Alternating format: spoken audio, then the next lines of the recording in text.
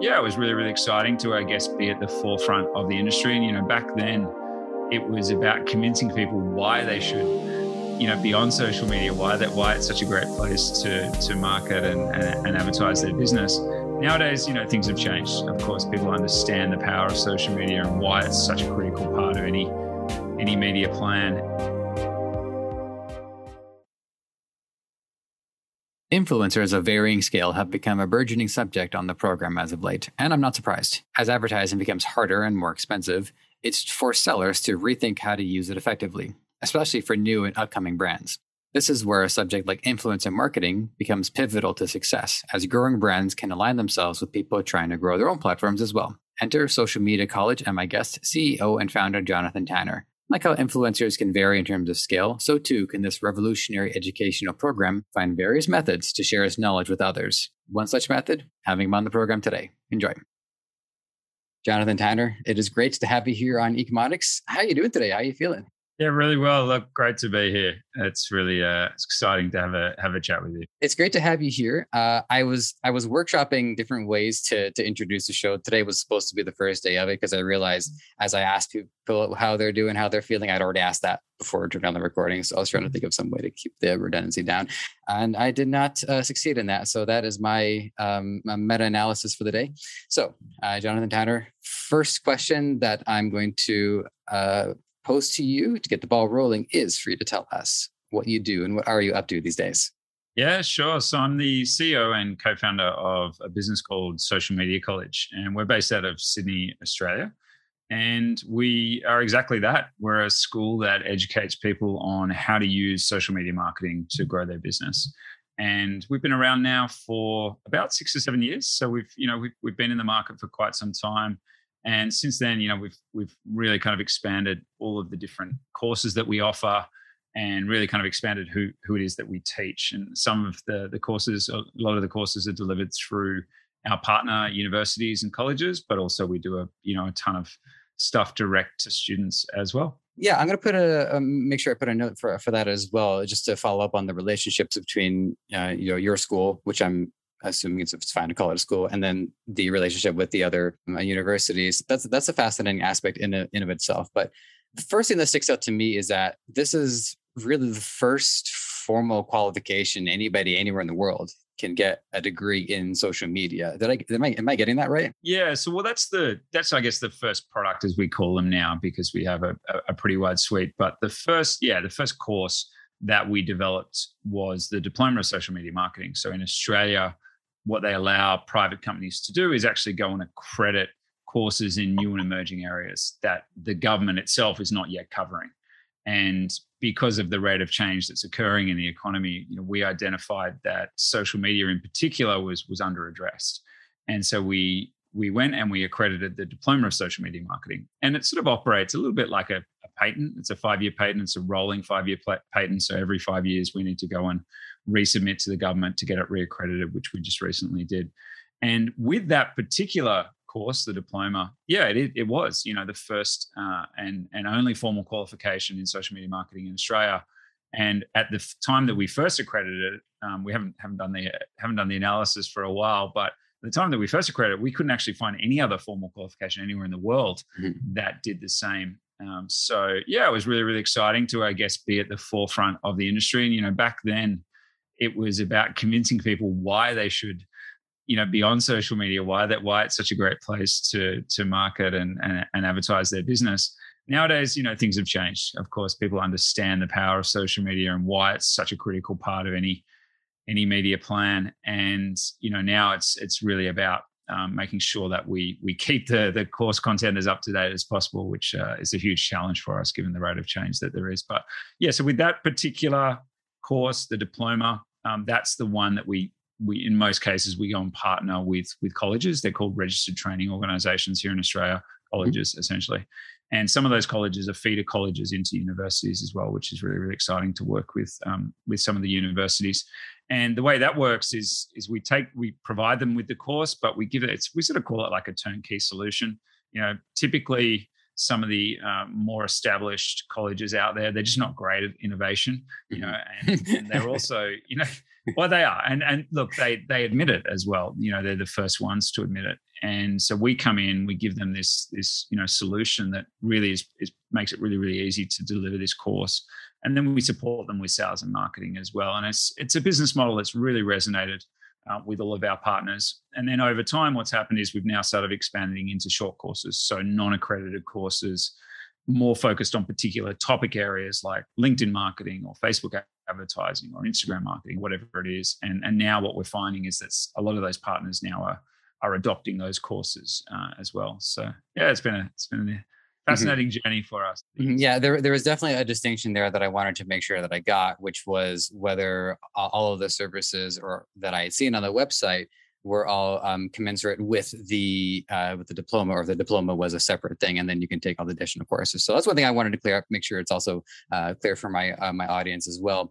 And then in the midst of that, the journey of getting this accredited was also something that you're describing. And I guess I was imagining that there was much more of an adventure to it, where there's an area where you have to really prove and validate that this course has enough value and enough impact in in society, in business, and culturally to raise itself to the point of accreditation. So what was your pitch when you were describing this, and what information were you using? What data did you have on hand to say, look, this is something that needs to have the accreditation for it? Yeah, I probably massively oversimplified the process that we had to go through the first time around, and it was that it was looking at as many different data points as we possibly could to try and justify why we felt that there was a need for a formal qualification in this area. So at the time, it's going back a few years, at the time, we were looking at, growth of revenue, even of some of the social media platforms, to say, hey, look at how much money is pouring into the ad platforms of these guys, but also growth in number of users, time spent on social media as well, engagement levels, et cetera. And so we had to work really, really hard to demonstrate to the Australian government why there was a need for this formal qualification. Second time around, all we had to do was put the enrollment data in front of them. I think now we're up to something like 5,000 enrollments in the diploma overall, which is an incredible number when you think about 5,000 people that we've been able to impact with this, just with that qualification, let alone some of the other short courses that we have. And I think when the second time around, when they saw the volume and the demand that there was for this particular area, I think it was a bit of a no-brainer to reaccredit us the second time.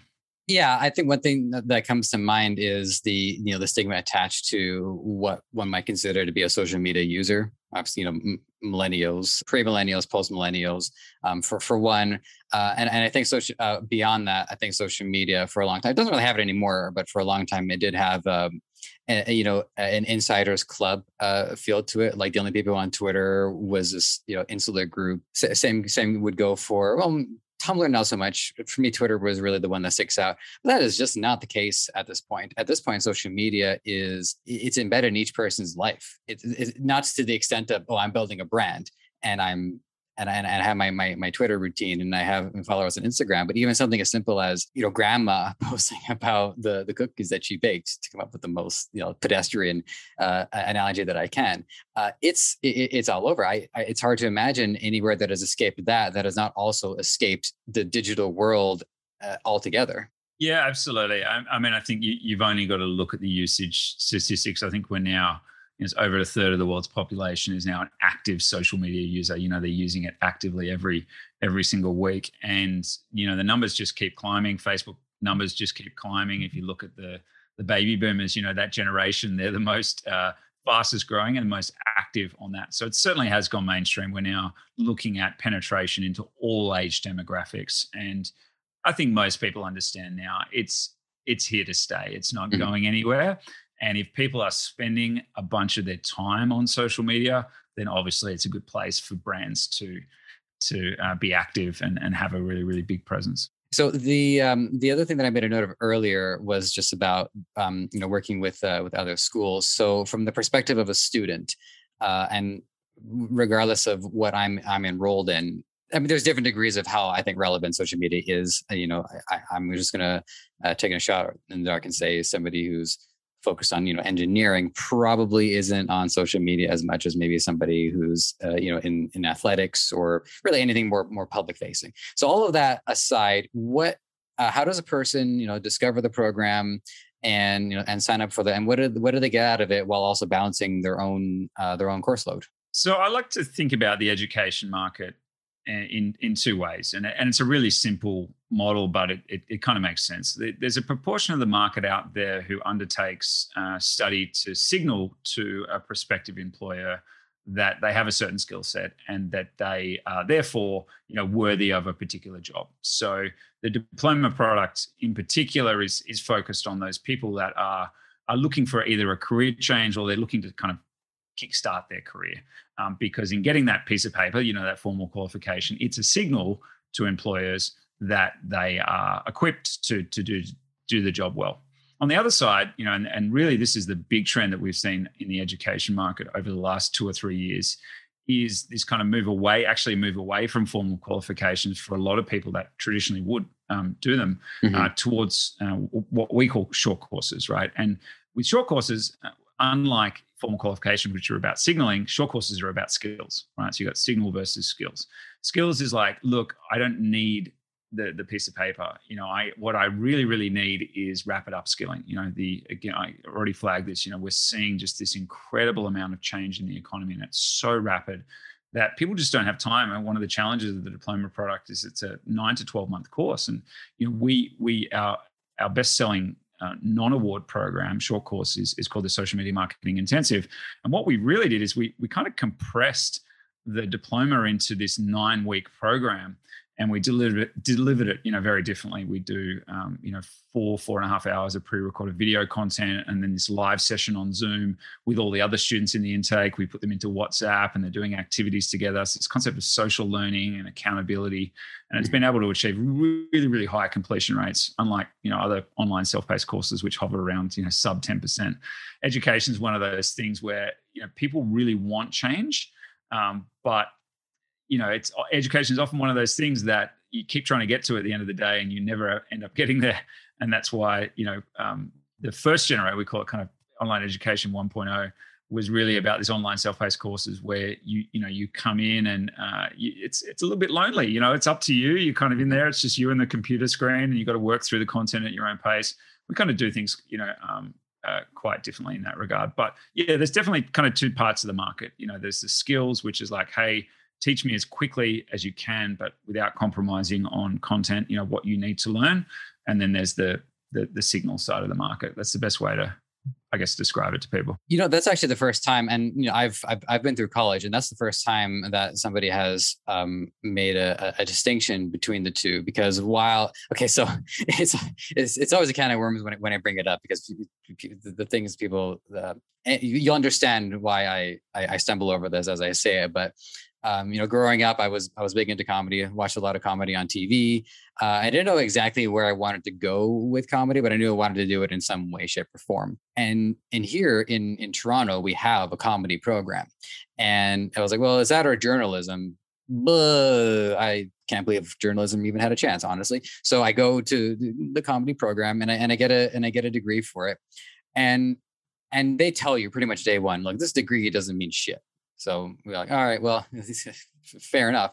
But there was the skills development in it. There was the social aspect. And what I appreciated about it in particular was it was like a microcosm for the industry. You got to experience the politics of it, the infighting, all the personal stuff that also comes along with an industry. As professional as we may be, we are still people. And then you get out of college, and then you face the real world, and it really does, all of a sudden, the scale of it suddenly becomes a lot more digestible. And it's like, oh wow, there really is just a 2-year microcosm. So that's to be kind of like unloading about my own experience there, just so people understand kind of like where I come from with these questions. What I'd like to hear about is what what weight you want to see the degree hold in, maybe in 5 years down the line, 10 years down the line, what you want to see it do to help continue to legitimize social media as not just something for fun, but really something that businesses have come to rely on to make the difference between a successful business and a failure. Yeah, look, I think there was people I remember 4 or 5 years ago that were calling the downfall of university and the end of people doing formal qualifications. I think that's clearly not the case. I think that there's always going to be a place for them, particularly, those people that are making a substantial career change, or for professions that require it, I think is one big thing, or for, school leavers, like people coming through. What we're seeing, though, the interesting trend is this concept of micro-credentials. And what a micro-credential is taking what was a big, chunky, expensive bachelor program and kind of breaking it down into smaller chunks that allow someone to really kind of, you remember those books? I was probably showing my age, the Choose Your Own Adventure books, right? I've done a couple of those. Yep. Yeah. The R.L. Stein Choose Your Own Adventure book, where every choice led to some sort of brutal murder. Yeah, I remember. Correct. And you could say, if you choose this, you go to page 40. If you choose that, you go to page 32, right? So I think that's what's kind of happening now and universities are starting to become a lot more open to different models, and we're chatting with a bunch of them about this kind of boot camp concept where, people come in and they do like 3 months full time, and they don't necessarily get a qualification, but they study with the university. So it's like it's a non-award kind of certificate of completion from an awarding university. So I think there's just a myriad of models that are emerging, and, it's a really, really exciting space. I think that, what we're going to see over the next 5, 10, 20 years is just going to be a whole bunch of displacement, where existing roles in industries, and this is way outside of social media, obviously we're in a fun and exciting and dynamic space. One of probably the most challenging aspect of our business is trying to keep up with all of the rate of change. But if you look more broadly at the education market, I think that, the degree of displacement and upskilling that's going to be required as a result is huge. And so I think, education is a really nice space to be in.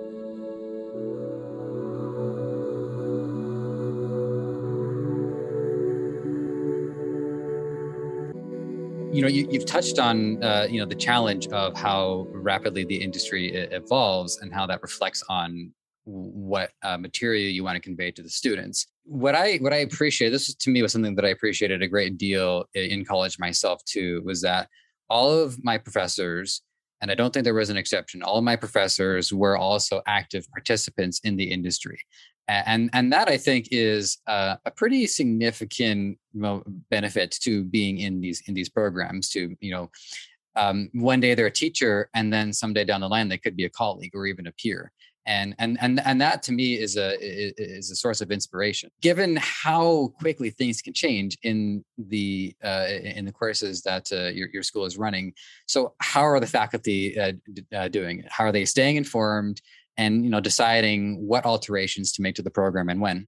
Yeah, so we traditionally use what we coined as a SME, a subject matter expert. So we would try to partner up with someone who already has a lot of success in a particular area. Like the guy we're working with, his name's Nathaniel Bibby in Australia. He's the number one LinkedIn marketer with the some awards that are social media awards that are given out. He's won it last 2 years, up for it again the third time around. Right? He runs a LinkedIn marketing agency, and he has 20 top tier clients. So you look at this guy and you go, well, he's at the top of his game. And whatever he's doing, we need to kind of tap into his brain and work it out and get it on paper and get it into a course, right?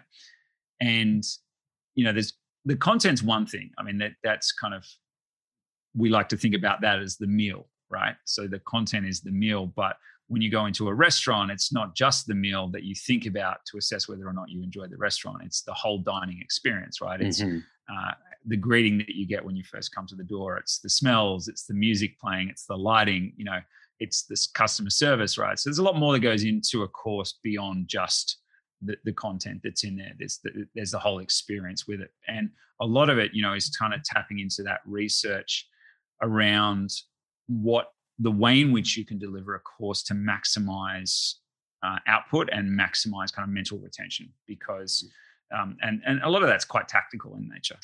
There's certain things that, like, just getting people into the habit of, if they're watching a course video, to write notes, right? So the research is clear that when you write things down, then your mental retention skyrockets. Similarly, we try and get people we have a whole bunch of let's talk activities where they have to discuss what they've just learned or do some type of activity. Let's do it, right? So we have different kind of points at which we jump in and say, okay, it's time to actually apply the learning. Again, your mental retention will skyrocket. So I think when it comes to keeping these courses updated, there's the element of keeping the social media content updated, but then there's also making sure that you're constantly looking at all the trends that are occurring in learning design to make sure that the courses are updated in that regard as well. What's happened, I think, interestingly, as we've evolved and the business has got bigger and the teams got larger, and I've had to, in a lot of cases, I was always the person doing a lot of the courses myself, being that social media expert. I've had to kind of gradually step back from that and push a lot of that onto the team so I can manage the growth of the business. More and more now, we're actually bringing that expertise in-house. We've identified that we actually are best placed to do a lot of that desk research ourselves and also learn from the experiences of our students. So that's always a really, really big thing. When we now do a lot of coaching with our social media marketing intensive program, and these are daily group coaching calls. When someone enrolls, they get coaching for a full year so that we help them with the implementation. And you learn what challenges they're facing. And we're like, okay, well, we need to add in course content that helps people to address that particular challenge, or we need a template, or we need a checklist, or we need a calculator. We need some type of tool that assists them with the challenges they're facing. And you pick up these trends, right? So that's, I guess, one of the advantages that we've had from being large. And SMEs still have a role. Like, we still want to work with people and tap into it, but there's so much more to it now. There's desk research. Unfortunately, we're in a space where you've got so many softwares, social media softwares that are just so heavily juiced up on venture capital that the content that they're creating is amazing. But part of that is that it's quite piecemeal, and a lot of people will come to us and say, look, I subscribe to this blog and this blog and this blog, and there's the content's great, but I still can't work out what I need to do in my particular business size and my particular industry. And so forth. So a lot of that is kind of looking at the research that gets published, also really following some of the content that the social media platforms are doing. Facebook's got Facebook Blueprint, which is great. They've got the creators account on Instagram. Adam Mosseri is, the head of Instagram. He publishes a lot of great content, on his Instagram profile. So it's just knowing for each of the different social media platforms, what are they publishing? What content are they creating and putting out, and making sure that finds its way into the hands of the students that study with us. And then a couple of things that stuck out. Chief among them is also, I think, given the material that you teach, there's a heightened dependence on its efficacy because you also use it to promote your business. I keep coming back to engineering just because I have a friend who's an engineer, and so there's that. But it's fun to me to compare and contrast different courses and the dependency that they have on their own, on the survival of their course and based on the material they're teaching. And you want good engineers to come out of the engineering program, but engineering is they're using word of mouth. They're using a completely different skill set in order to promote their program. Obviously, being good engineers makes it that just to show I'll just to show my understanding of it. My goodness, I should have picked something in the arts to make a comparison. Anyways, so I'd like to hear your commentary on your own need to use what you're teaching for the good of your own business, to show that not only can we teach this, we also practice what we preach. And I think in your case, you have to. Yeah, it's definitely something. If we are active on social media, or if we are investing in paid social media advertising formats, if we are actively emailing to our database, if we are doing all of those things that we promote in our course, then of course that is going to make us a better educator. But it's not necessarily essential, right? So if you look at, and part of, I think, the evolution of our business is realizing that the social media game has changed. That the old days where you used to have as many social media logos as you possibly could on the bottom of your website is no longer kind of really relevant. What we preach really is that you want to choose one or two platforms and nail those, and get as much efficacy as you can out of them, as opposed to spreading yourself too thinly across lots of platforms. And if I look at the evolution of our business, we started really, really aggressively on Instagram back in the day when you could actually get some, pretty good results from using it organically. But over time, we've actually transitioned more towards paid advertising formats, and that's part of the process that every business goes through, from startup to growth to scale, is that over time you want to actually start adopting the paid advertising formats and rely less on organic, or organic changes. Organic becomes more about branding and conversion and less about lead generation or direct driving of traffic. And that's kind of the phase that we're in. But a lot of our students are in that startup or scale startup or growth phase. And for them, they don't have a budget to invest in paid ads. And so for them, they have to use organic to therefore, generate the traffic and the leads that they need to. So I think, and one of the key personas that we work with, one of the key types of student that we have are social media agencies or social media freelancers. And for them, a common mistake that we see is that they think that, okay, I'm going out there and I'm helping, say, e-commerce businesses with their Instagram organic marketing, for example. And therefore they think because they're providing their clients with help on Instagram organic, that therefore they need to promote their own business using Instagram organic. And I'm like, no, don't do that, because you're going to get judged on how you're a B2B business. You're trying to target other business owners, and you should be on LinkedIn. And that's where all your focus should be, is prospecting and creating content on LinkedIn. The percentage of people that actually post content to LinkedIn is quite low. So as a B2B business, you can get amazing organic traction on LinkedIn. You don't need to be on Instagram. They're like, oh, but won't they want to look at my Instagram account to demonstrate my expertise? I'm like, show them one of your clients' accounts. Show them your expertise to prospective clients on one of your existing clients, because they're in the same industry, and that you'll be able to kind of demonstrate your expertise in that particular way. So yeah, I think, just because, coming back to your original question, just because we are social media college, I sort of say to the team, I don't think we need to have this ridiculously large presence across all the different social media platforms. At the moment for us, it's all about YouTube. YouTube and email marketing really for us is just a huge focus area, and we're getting some incredible results out of that, and also out of our SEO, which is outside of social media. We're in a fortunate position now where we can invest a lot into SEO, but that's taken us 2 or 3 years to get there. And then of course, you got the paid Facebook ads, which are a staple in the budget. What I appreciate about this is I think it's important for people to consider that this is a pretty optimal flow from your organic marketing strategy into paid advertising. Because if I were to, and I very nearly did, jump directly from setting up my business and then just going right into paid ads, not having a social media presence is a pretty significant disadvantage. I would say that the expectation that the general consumer has set is you got to have something. Have a Twitter feed, have a Facebook group, have some means to know that I'm buying from another person. I don't think it's really viable anymore, and I would be interested in being proven wrong about this, either by yourself, or if anybody wants to email podcast@debify.com and let me know if I'm wrong. But I think you pretty much have to have your organic side fleshed out before you move on to paid ads. And even if it's not necessary, you probably should anyways, because it's just enhancing a lot more of that traffic, and your conversions are going to be better because they're not going right to a landing page and being asked to convert in the first 10 seconds. Yeah. Look, there's definitely a Facebook page, right? So, I mean, everyone needs a Facebook page. It's a secondary website.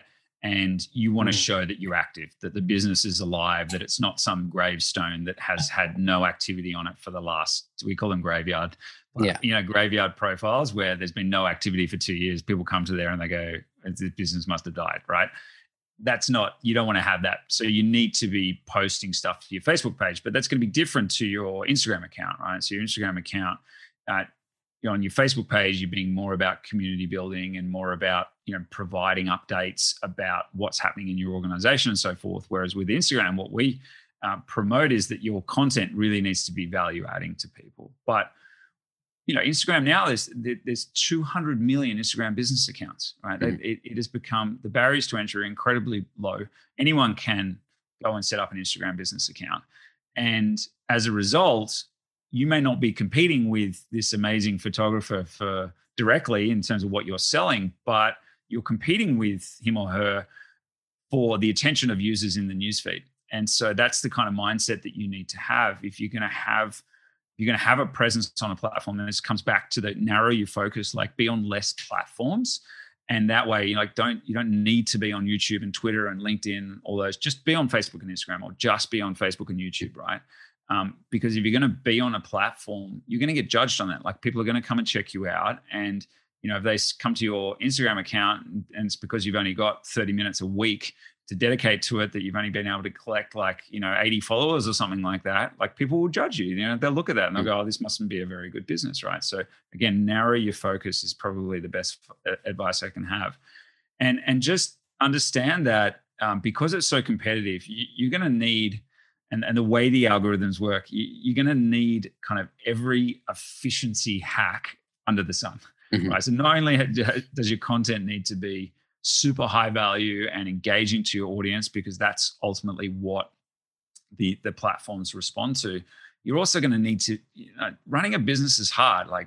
There's not a lot of time in the day. There's so much to do that you don't want to be bogged down. You want to be walking around with your smartphone every day going, oh, what am I going to post today, right? You need to bulk produce like a month's worth of content or 3 months worth of content, schedule it up using a scheduling tool, and then just get on with your life. It's amazing how many people come to us just in this state of flux and frustration, because they're just like, I don't know what I'm doing wrong. I spend a half an hour, 45 minutes every day doing a post, and I'm not getting any engagement from it. And I'm like, stop, right there. That's the number one issue you've got, is that you're not planning your content.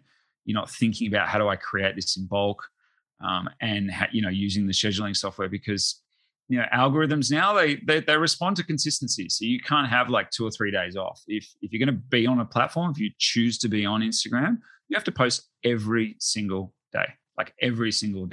And if you don't, you just don't get much benefit from the algorithm as a result. So narrow the focus and make sure that what you're doing as efficiently as possible is probably the best advice. And it's good advice, but it's also relieving advice too.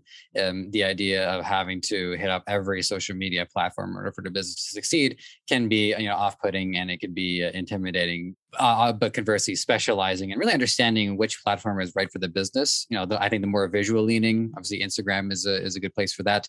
B2B, LinkedIn.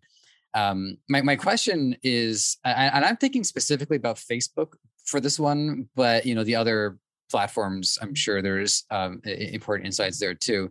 I came up with this in the last episode, it's called the empty dance floor syndrome, where you have everything set up, but no one is ready to take the first, be the first person on the dance floor. And the answer that I had gotten from the previous guest was, eventually somebody gets the courage to look the fool, be in the middle of the dance floor on their own, and then other people start supporting it. So that was one answer to it. But what I'm wondering from your experiences, those initial hurdles to start generating activity, to me especially, it's probably one of the most intimidating things in how to get the momentum going, how to get people to start talking. Yeah. I mean, it's a question we get all the time, and usually everyone's going to go through it. If you're talking about a Facebook page, for example, I remember when we first started Social Media College, we're like, geez, we're Social Media College, talk about being judged on our social media profiles. We've got 0 people that like our Facebook page. What we did is just actually sent direct messages to 50 of our closest friends and said, hey, can we just get this page going, from there? And then it was all, that's when the content takes over. And certainly now, it's different for every single platform. If you look at, I think everyone needs to understand that there's a bit of a divide between, say, Pinterest and YouTube and all of the other platforms where it's more of a short-term sugar hit. And what I mean by that is that with Facebook, Instagram, TikTok, Snapchat, LinkedIn, you need to be creating content all the time, right? You've got to be really, really consistent. Content's got to add value to your audience. And you just, it's this, a lot of people talk about this content treadmill. It's just constantly creating content to engage your audience, keep them engaged. And if you stop, that's when you get penalized. Like if you think of, and sorry, before I come back, if you think about the other end, if you look at YouTube and Pinterest, they are predominantly search-based social media platforms. Mm-hmm. And what that means is that people are actually looking for your content. Like we've got this video up, just, hit 100K views. We put it up 4 years ago, right? And we didn't think it was that good at the time that we put it up. We're still getting comments. We're still getting people viewing that particular video, and it's still now driving traffic, right? So if you're a business that has the patience, but it's slow, right? So you post a video and it takes, in a lot of cases, it takes a long time to get going. And then all of a sudden it can actually hit some traction. You tweak the thumbnail to get people to start clicking on it because of that recommendation engine that YouTube has. And it's similar with Pinterest, right? So similar, Pinterest is predominantly search-based. You've got to understand, you've got to get in the mindset of each of these platforms. They're businesses, right? And they're designed to sell ads. That's their whole purpose, right? Everything they do ultimately will come back in some way, shape, or form to them wanting to sell more ads. And so how do they sell more ads? They sell more ads because people log into the app more often. And when they're on the app, people have a really good experience. And if they have a really, really good experience, it means that they're on the app longer, right? The combination of those two things, people logging into the app more often and being on there longer, gives Facebook, LinkedIn, whoever, more ad spots. They make more money. Okay. So what these platforms do is they reward people that promote a good experience for their users.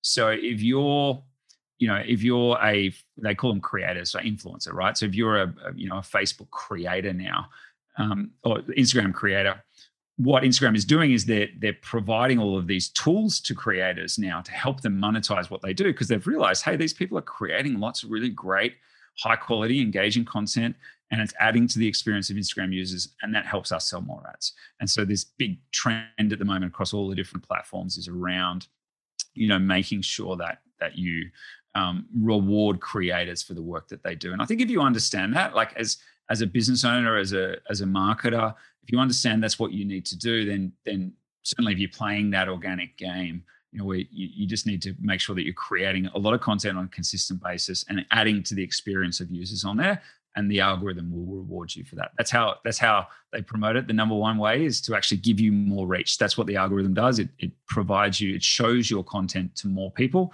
and therefore you get free marketing off the back of it. Yeah, one thing I like going on, what happens on YouTube is, just random videos will pop up, and I'll click on it, and then everybody in the comments saying, well, it looks like the algorithm gods have united us on this fine day. Good day to all of you, gentlemen. Just like 1,000 people all saying, yeah, algorithm brought me here. So it's certainly a real thing for sure. It's interesting. Like, I think that's the other big trend at the moment is just around these recommendation engines. And it really started, I personally, I think YouTube's is the best, but it's amazing how many times you go on and you search for something, how do I schedule an Instagram post? And then 45 minutes later, you're watching a giraffe video, right? So it just has this element of being really, really good at it. And then I think TikTok's taken this engine is fantastic, right? It's just, people are on there and you can see that they just roll through these videos and they're really, really good at suggesting additional content. And you've seen now Instagram is on notice. TikTok grew from 50 million users to 1 billion users in about 2 years. And it took Instagram 10 years to get there. So Instagram kind of hurriedly released Reels. Now Reels is something that's really, really growing strongly, but they're giving more reach to users who are using Instagram users who are using Reels, because they're trying to blunt the growth of TikTok.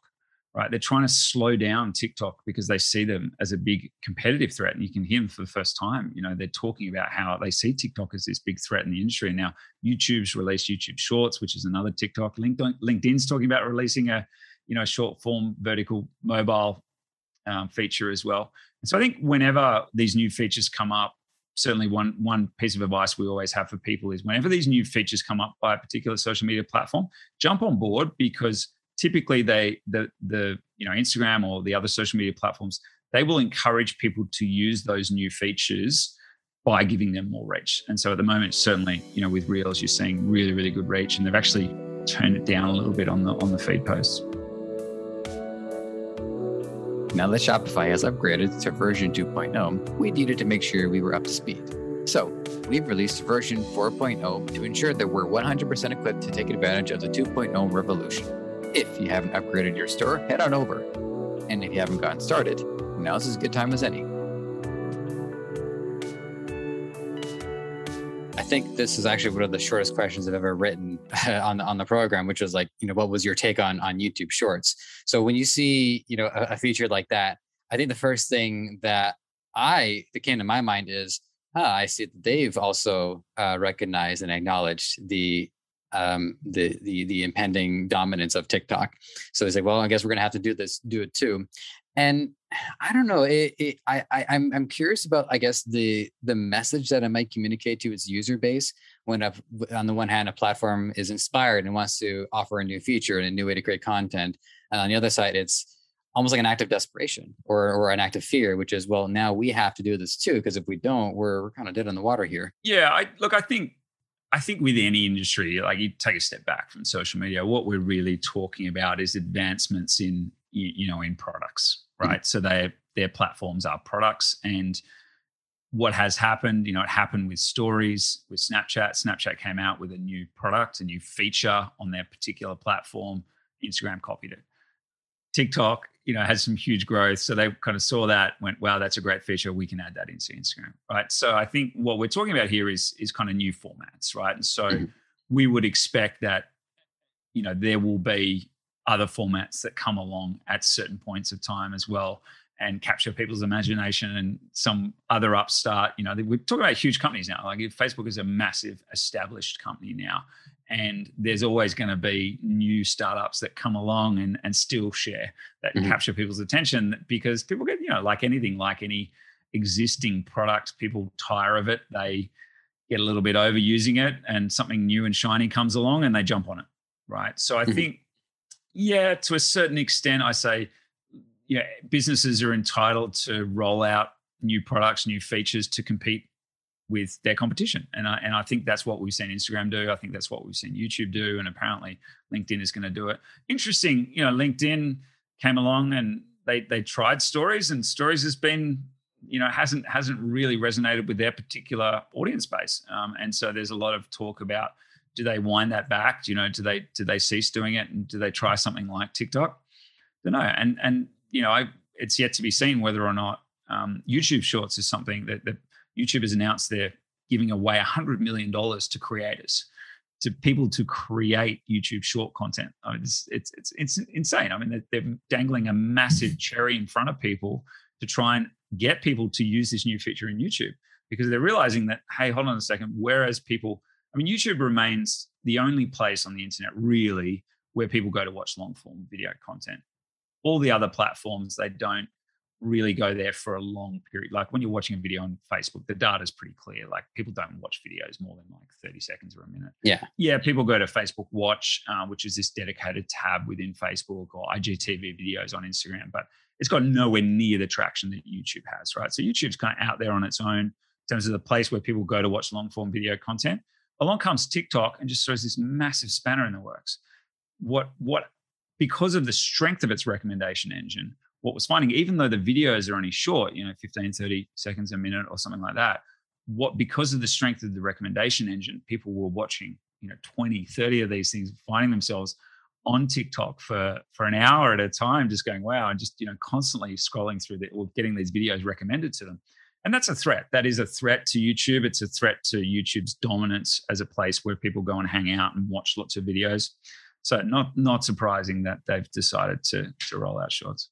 But on the flip side, with TikTok, because their initial feature is such a specific media format, whereas with YouTube, it's a video, it being a video website, and as you say, it's the only place for long form content. But there is also content of varying lengths. Like the algorithm today showed me a video that was 7 seconds. So I think the conditioning there with YouTube is pretty loose. People might be conditioned to expect long content, 2-minute content. the conditioning on TikTok is pretty well all under a minute. So I do have to wonder where expansion is for them. Like if they might get into image sharing, like with Instagram, or if they could even feasibly go for longer form content. I don't know. I don't see it. Yeah, it's hard to know. Certainly, if you speak to some of the larger agencies, I think in terms of monetization, I think TikTok's doing a really, really good job, and that helps with the credibility for it as a platform. You know, you're starting to see larger brands having a pretty active presence on there because, you know, in a lot of cases it's cheaper than being on Facebook. And so that's good. And that ultimately, the more, you know, commercially viable the business becomes, the more they have in CapEx to, you know, invest in improving the platform and rolling new stuff out. So yeah, I mean, it's exciting. You know, we really enjoy just kind of seeing, you know, one of the other big news stories was the removal of the removal of the likes from Instagram, and then the backflip to actually get people to opt out of it. So yeah, I mean, there's always a lot of exciting stuff happening in and around the industry, but it's certainly, TikTok, you know, if I think back to last year, TikTok just changed everything. Mm-hmm. You know, for the first time, you've now got what you really had a market that was pretty much dominated by Facebook and YouTube. And then all of a sudden now you've had this new player come into the market, and it's exciting. I think it's really kind of mixed things up. It's given creators, you know, businesses a chance to jump onto a new platform, new trend. Doesn't necessarily mean that all businesses have their audience on TikTok, but it's certainly, you know, a way, whereas, you know, some of the other older, more established platforms, it was getting really hard. You know, they're so competitive, so many businesses marketing there. So I think, yeah, it's been a really, really good thing for the industry, TikTok. Only because I've said it numerous times on the show. I would hate for my audience to think I stopped being a tinfoil hat wearing guy. I'm still a tinfoil hat guy. So, you know, some of the things that I've heard about TikTok and its relationships to, you know, certain countries, it makes it hard for me to want to fully embrace a platform. But what I will say is I have worn down over time, and little by little, I find myself using TikTok more, which is to say the time between it's installed on my phone and not installed on my phone is getting more and more protracted. So in another year, we'll see what where I'm at with it. If you asked me, you know, 12 months ago, my answer would have been, I don't think TikTok will be around in 3 months because I think the government's going to ban it, you know, because of its links to China. So don't know. I mean, I think they've become a large enough business now that they see that as a risk, as a major risk, that, you know, they don't want to do anything that would potentially result in the app getting banned in a particular geography, because it would have pretty catastrophic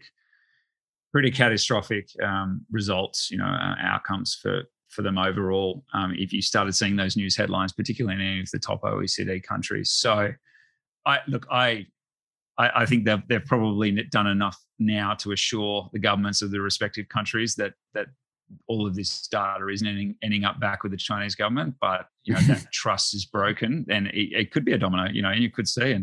But we'll see, I guess. Yeah, it's. I mean, what I will say, and I'll say it positively. You know, about the format. You know, it could have been TikTok, could have been any other number of names or companies or countries that have done it. But the thing that surprised me, you know, even talking to some of the people who are TikTok experts, is that what people thought they were going to use it for is so far removed from everything that it is capable of.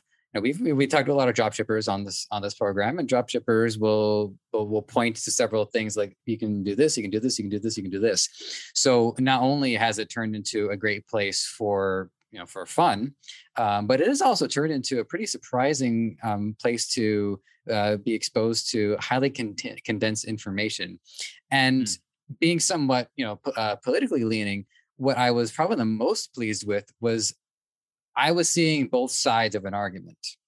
And I don't want to say what arguments are going on. I think most people recording this know exactly what I'm talking about, but I saw both sides. And that to me was huge, because not every platform is actually so open towards letting both sides of an argument be played out. Yeah, look, like any new business, there's always the kind of early adopters and the advocates and those that come in and really lead forward the penetration of it and then over time, as you've experienced, it's as adoption has grown, more and more people are jumping on board and going, hey, there's a lot of legitimacy related to this particular platform. And I think if they keep doing what they're doing, then it'll become a mainstay in the competitive landscape of different social media platforms. So yeah, it's as I keep saying, it's a pretty exciting space for us to watch. I think one of the best things about what we do is the need to constantly update our courses, because it means that people need retraining. People come to us, we've had people graduate from our course, our social media marketing intensive program, and then 2 years later, they're coming back and they're doing it again. Like, hey, I want the fresh content. I want to go through the experience again. Or there was a whole bunch of stuff that I didn't implement the first time around that I want to come back and I want to do it properly, this time around.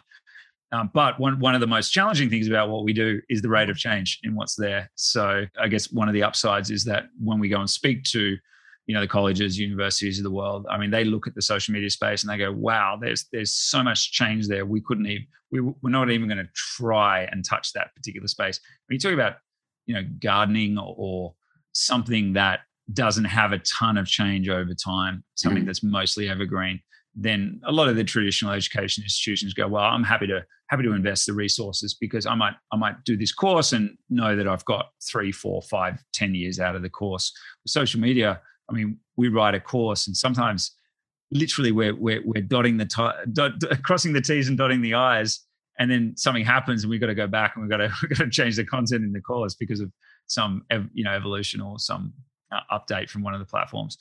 So yeah, it is an exciting space, very dynamic, and which has its challenges, but also a lot of benefits for us as well. I consider myself a fundamentals person. A lot of this comes from my my competitive game experience, because what you find in games is that they get changed a lot by the developers. A certain ability is too powerful; they need to bring things in line, and what that does is you have this meta to the game where mastery of it is ever changing and evolving. And I actually find that kind of frustrating. If I would always say, if somebody were to make chess today, they would have to undergo changes because people would say the queen is too powerful. But the less something changes, the more you can fixate on the fundamentals. So like we were saying with with gardening, what are the fundamentals of gardening? Well, you got to understand soil, understand weather, understand tools, and then you specialize into the kind of flowers or plants or crops or whatever it is that you want to do.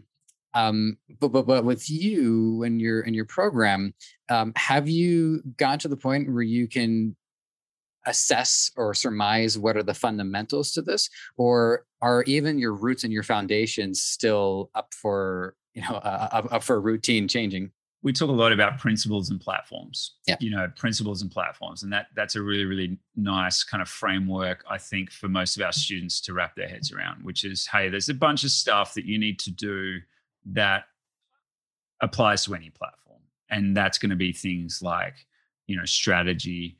It's going to be things like content creation. It's going to be things like, what's the post-click experience from social through to your website, thinking through things like that, using lead magnets, et cetera, right? So there's a bunch of principles that it doesn't really matter what course you're delivering, that they kind of need to understand. And then where a lot of the change comes in is in the platforms. That's where you have this kind of mixture. If you don't have a good strategy, I think you're really going to struggle on social media, right? So you've got to define that strategy, but then the tactical implementation of that can change, and it can change in the space of months, depending on, because what they decide to do with the algorithm. The challenge is that they just don't tell you, right? So they'll make these changes. They provide more and more. They're providing hints. There's a bunch of accounts, and I mentioned Mosseri. If anyone out there who's an Instagram marketer, jump on and follow Adam Mosseri on Instagram. He's the head of Instagram, and they use his account to provide a lot of guidance and a lot of, do this kind of myths and legends type stuff where he clears up a lot of rumors that circulate about how the algorithm works. And so, like, for example, the other day he was talking about hashtags. A lot of people use hashtags in the first comment, and he actually said, no, don't do that. Like, put them in the actual caption as well. So that sort of stuff is really, really great. They provide guidance on how their algorithms work, but they don't tell you exactly. And the reason they don't tell you exactly is because if they did, everyone would copy it, right? So Right.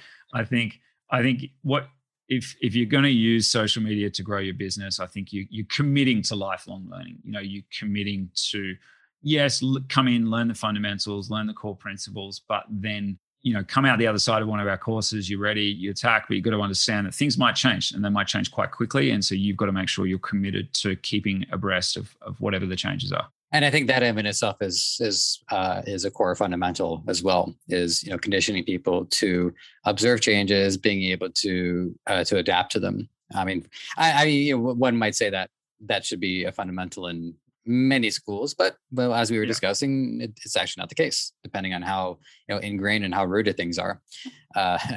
Okay, we both did a plant pun without realizing it, because you said evergreen with gardening, and then I said rooted. Okay, anyways, we're pretty close to hitting an hour, and I have to say there's certainly some other things on the mind. One thing I wanted to make sure I did, just in case I got to let you go, is I did want to hear a case study of one of your students, because I think for a lot of people, I think it would just be helpful to hear what exactly happens to somebody who, in particular, who's coming to the program. What happens to them on their way out. I mean, there's people they come to come back to study as well, continuing the learning. But anyways, I would love to hear a case study. Yeah, I mean, I'll give you three, and they kind of talk to the different cohorts of students that we Excellent. have. I think first is that free social media freelancer or agency owner. We had, this is very, very recent, and we've got a ton of them up on our website if anyone wants to go and have a look at some of them. But very recently, this lady named Claire, she came to us, and one of the key things we preach is you need to focus on a particular niche, right? So the niche for social media service providers is typically a combination of targeting an industry and targeting one type of service, like Facebook ads or LinkedIn organic or YouTube organic or whatever it is, right? So try and narrow what you do, because it's less competitive. You can make more of a name for yourself and charge a premium over and above what everyone else is charging, right? So she came in, and I think she works in the hotel industry or something along those lines. And she came to me, and we have these kind of mentor calls, one-on-one mentor calls. And she said, look, I'm thinking about doing, Instagram organic for pet brands. And I said, look, I actually, as a management consultant, I actually worked on an M&A transaction years ago in the pet industry, and it's huge, right? It's a massive market. And I was like, wow, that's a really good niche. And I think there's a lot of pet brands out there that could afford to pay you good amount of good fees per month. But I said, what experience do you have in the pet industry? And she said, I have none. And she goes, I just love dogs. And I'm like, okay. And then I was like, look, I think it was the hotel industry. I said, look, tell me about that. She's like, yeah, I worked in it for 20 years and blah, blah, blah. And she went through it all. And I could just tell that there was just something there. She just wasn't, she'd left that industry.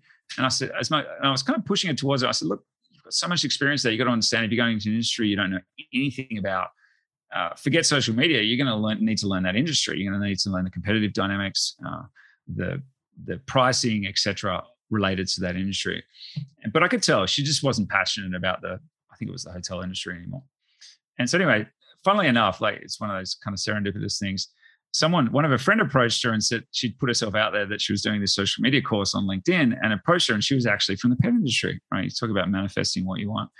And anyway, she managed to sign up this client while she was doing the course on $2,000 per month for 12 months, right? As the initial term. So she already got 5 times her investment in the social media marketing intensive program while studying the course. She got out of the course, and I think 2 weeks later, she signed up her second client. And that's kind of our model, 5 clients, $2,000 per month. That's kind of your initial starting point to get your agency off the ground. And then that's the point at which you go, yeah, I'm kind of hitting that $10,000 per month mark. What's next? Do I want to grow into a larger agency, or am I happy, with what I've got, with this selection of clients that I have? And so she signed up a second one. So, I mean, she's looking at 10x on her investment in our program in 3 weeks after graduating from it, so that to me is the best case study I can give you. Another guy, I'll never forget, his name was Adam, and he came into our course, and at the time we weren't actually teaching Messenger at all, came through the intensive program, and then went and got a job as a messenger marketing specialist. And I was like, okay, well, we didn't teach you it. We mentioned it, we didn't go too deep on Messenger. And he was like, no, look, what you did is you provided this injection of confidence and structure so that I could go and talk about, they weren't looking for someone, they were looking for someone at an entry level. They don't necessarily, want someone who understands all the intricacies of automated messenger marketing. What they were looking for was someone that could talk the talk and understand the social media marketing industry. And so he's got this job, and now he's one of the top messenger marketing people in the country. And we chat all the time. He's a lovely guy. So look, there's more. You can jump on my YouTube, but a couple of examples of great outcomes for our students. It's fantastic to hear, and it is especially encouraging to hear that things really took off for that lady. You said it was 3 weeks. Yeah, that's not that's not too bad. That's not too bad at all. I mean, these are the ones we actually put tags on them, like one to watch. And we like to get in contact with them 12 months later and hear about all this. There's so many we've lost count. Yeah, it's great. And education is this wonderful thing, and people who work in education, it's this kind of, you get this little warm fuzzy feeling, because it tends to be an investment that people make, or a commitment that people make, that puts their whole lives off on this. It's like a fork in the road, puts their life in a whole new direction. And when that new direction turns out to be something that's really, really positive and, has a improvement in their life, when you hear those stories, it's the most rewarding thing in the world. It's wonderful to hear. I mean, I do relate in a smaller scale, because, I here in Toronto, I was able to help out, a few people on a person-to-person basis, understand podcasting and how to get into all of that. And so, yeah, just to back you up on that point, knowing that we've been able to, unlock information for other people, it does go a long way. So I feel you on that. We've hit our hour. I've got one more question for you. This one's, in the interest of fun. So this was somewhere between the 15th and the 17th time that I installed and uninstalled TikTok. And I saw this video of, it's hard to describe, but it's like rows and rows of people. And I think they're saying that it was in China, and they're all behind a ring light, and they've all talking into their phone. And it's like this, it almost had like a militaristic feel to it. It's like a military academy, but for influencers. And I tried to find out more about it in preparation for this, but it's actually somewhat hard to follow up on. Either way, the question it raises is, looking into, the next 4 or 5 years, beyond just TikTok, do you see there being a saturation point where it gets to the point now where you have one influencer for every 2 people? Or, where do you kind of see the social media landscape going from here? Look, I think the I use the words, we used to call them channels, we call them platforms now. So sure. So really what these companies do is they create these social media platforms, and they let the market kind of tell them exactly how it works. But like we talked about, it has become incredibly competitive. And of course, in any kind of competitive market, if there aren't the returns there for people, then they're going to leave that market, right? So I think of course, we're seeing now the commercialization of influencers.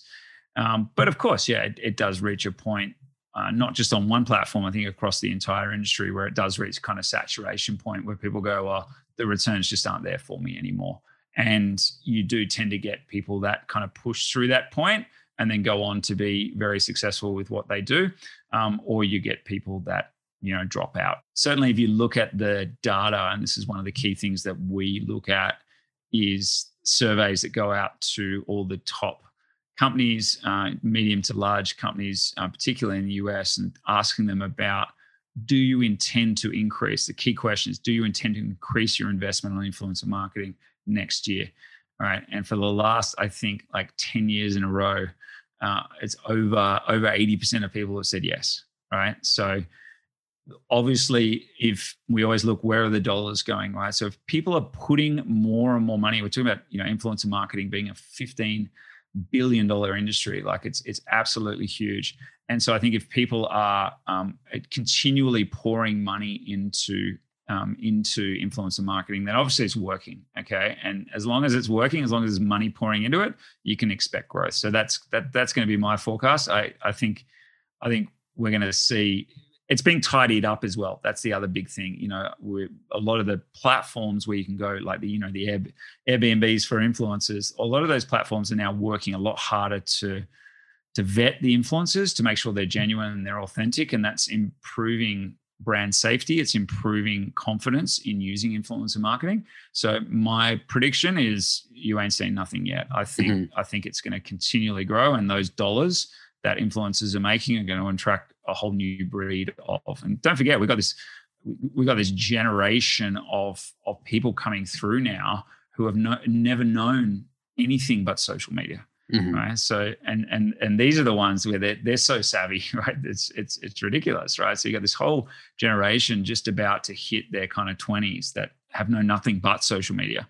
And when they do, I think you'll see even more dollars flowing into influencer marketing. So yeah, it's going to be a big space. Two things. One of the main things that really stuck out in your answer is that not everybody is going to follow through. Some people do, and they become a success. Some people they find a happy place where maybe it's just a hobby to them. And it did remind me that there are a lot of industries already, facing this. If people want to get into acting, it's fairly entry level, but not as many people make it in acting as they do people who try out. So there are a lot of parallels to this, and I had forgotten about that. And then the other thing that I stuck out, and this is just completely me blasting off into space at this point, pardon the expression, but I would like to see at what point when people are going to make sci-fi television or sci-fi movies with social media present, because you notice they don't really have that too much of a component, but it should be there because it's hard to see us. Like you said, it's hard to see us going away from this. Yeah, I mean, I've heard some pretty crazy predictions in my time. And it's hard to know. Like, it's hard to know where it's going to end. But certainly, what you're talking about, I think, is this concept of lo-fi video, right? Where what works, even for marketers, in particular, what works on social media is when it doesn't necessarily have a great production value, because when it's user generated, it comes across as more authentic and more at home, more native to the feed than it does, when it's this kind of high production value. And so, coming back to your example, I absolutely, like, you just think, at what point does a lot of the things that we see currently in video, which are, high production value, how do they start to actually bring that back to more of this kind of, and that's kind of where TikTok has thrived, in this concept of comedy, right? So you think, comedy videos, I think that's happened there. So why it can happen anywhere, right? It can happen to any of the genres of video that we have. Well, I imagine that we can keep on going with this. So we'll let it go for here, but doors open. More than happy to have you back down the way and see how many times I've installed TikTok since. My prediction is about 25, 26. We'll see. Yeah. Because like I said, as you can tell, it's sorry. I was just saying, each episode lasts longer. So we'll see where you're up to. But no, look, I love talking about it. It's one of my favorite pastimes, sort of predicting what's going to happen in the social media marketing industry, and also just, telling people what we're seeing is the best tactics and tricks that we can use. I mean, we didn't touch too much on e-commerce, but certainly would, be happy to come back and talk about some of the key marketing tactics and strategies that we're seeing, students have a lot of success with e-commerce. So yeah, I'd love to come back. Okay, fantastic. Well, the final wrap-up question, it's in two parts. It's if you have, say, like a Chinese proverb or like a saying or quote you'd like to share, you're welcome to do so. And then let the audience know how they can make contact. Yeah, absolutely. I think so. I'll address the second question first. So just jump on www.socialmediacollege.com and you can check out what we do. And yeah, if you're keen to get in contact, please do us. And you can find us on all the socials just by searching Social Media College. Favorite quote. So I've got a couple. The first is from Nelson Mandela, and his one was, your fondest dreams, your greatest expectations are never met. Remember this: the greatest glory of life lies not in never falling, but rising every time you fall. And I think, business owners, marketers, same sort of mindset required, which is, look, you're gonna encounter challenges along the way, but it's not about not encountering those challenges. It's about learning from them, understanding they're a gift, and then persevering through those challenges. They're the people that come out on top. It's the ones that just roll with the punches and just keep going, right? Don't try and aim for no failure, because that's an impossible task that's there.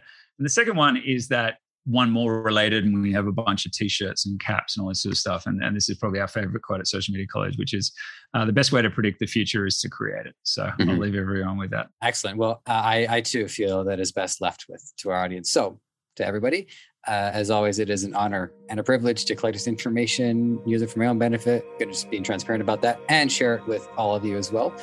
One more thank you to Jonathan Tanner for the road. Thank you so much for your time and your expertise. And I'm looking forward to the next part of this conversation for sure. Awesome. Thanks, Joseph. Had a great time. All right, everybody, take care, and we will check in soon. Thanks for listening. You might have found this show on any number of platforms: Apple Podcasts, Spotify, Google Play, Stitcher, or right here on Debutify. Whatever the case, if you enjoyed this content and want to help us thrive, please take a few moments to leave a review on Apple Podcasts or wherever you think is best. We also want to hear from you, so whether you think you'd be a good guest or want to weigh in on anything related to our show, you can email podcast@debutify.com or connect with us on Facebook, Twitter, Instagram, and TikTok. Finally, this podcast is created by the passionate team at Debutify. If you're ready to take the plunge into e-commerce or are looking to up your game, head over to Debutify.com and see how it can change your life and the lives of many through what you do next.